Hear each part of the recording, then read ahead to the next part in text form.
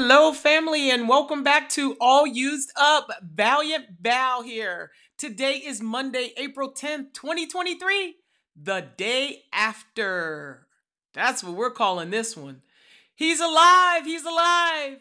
Jesus spent 40 days on earth after his resurrection, and what we can learn from it today.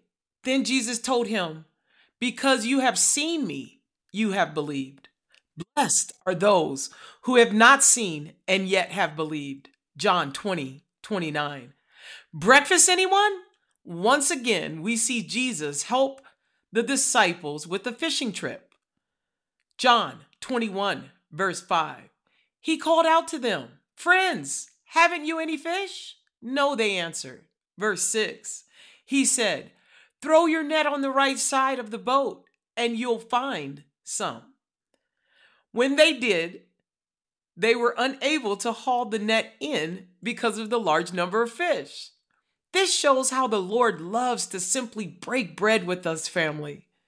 Spend time in fellowship, helping us with all our daily tasks, including bringing in more than we are able to haul into our nets.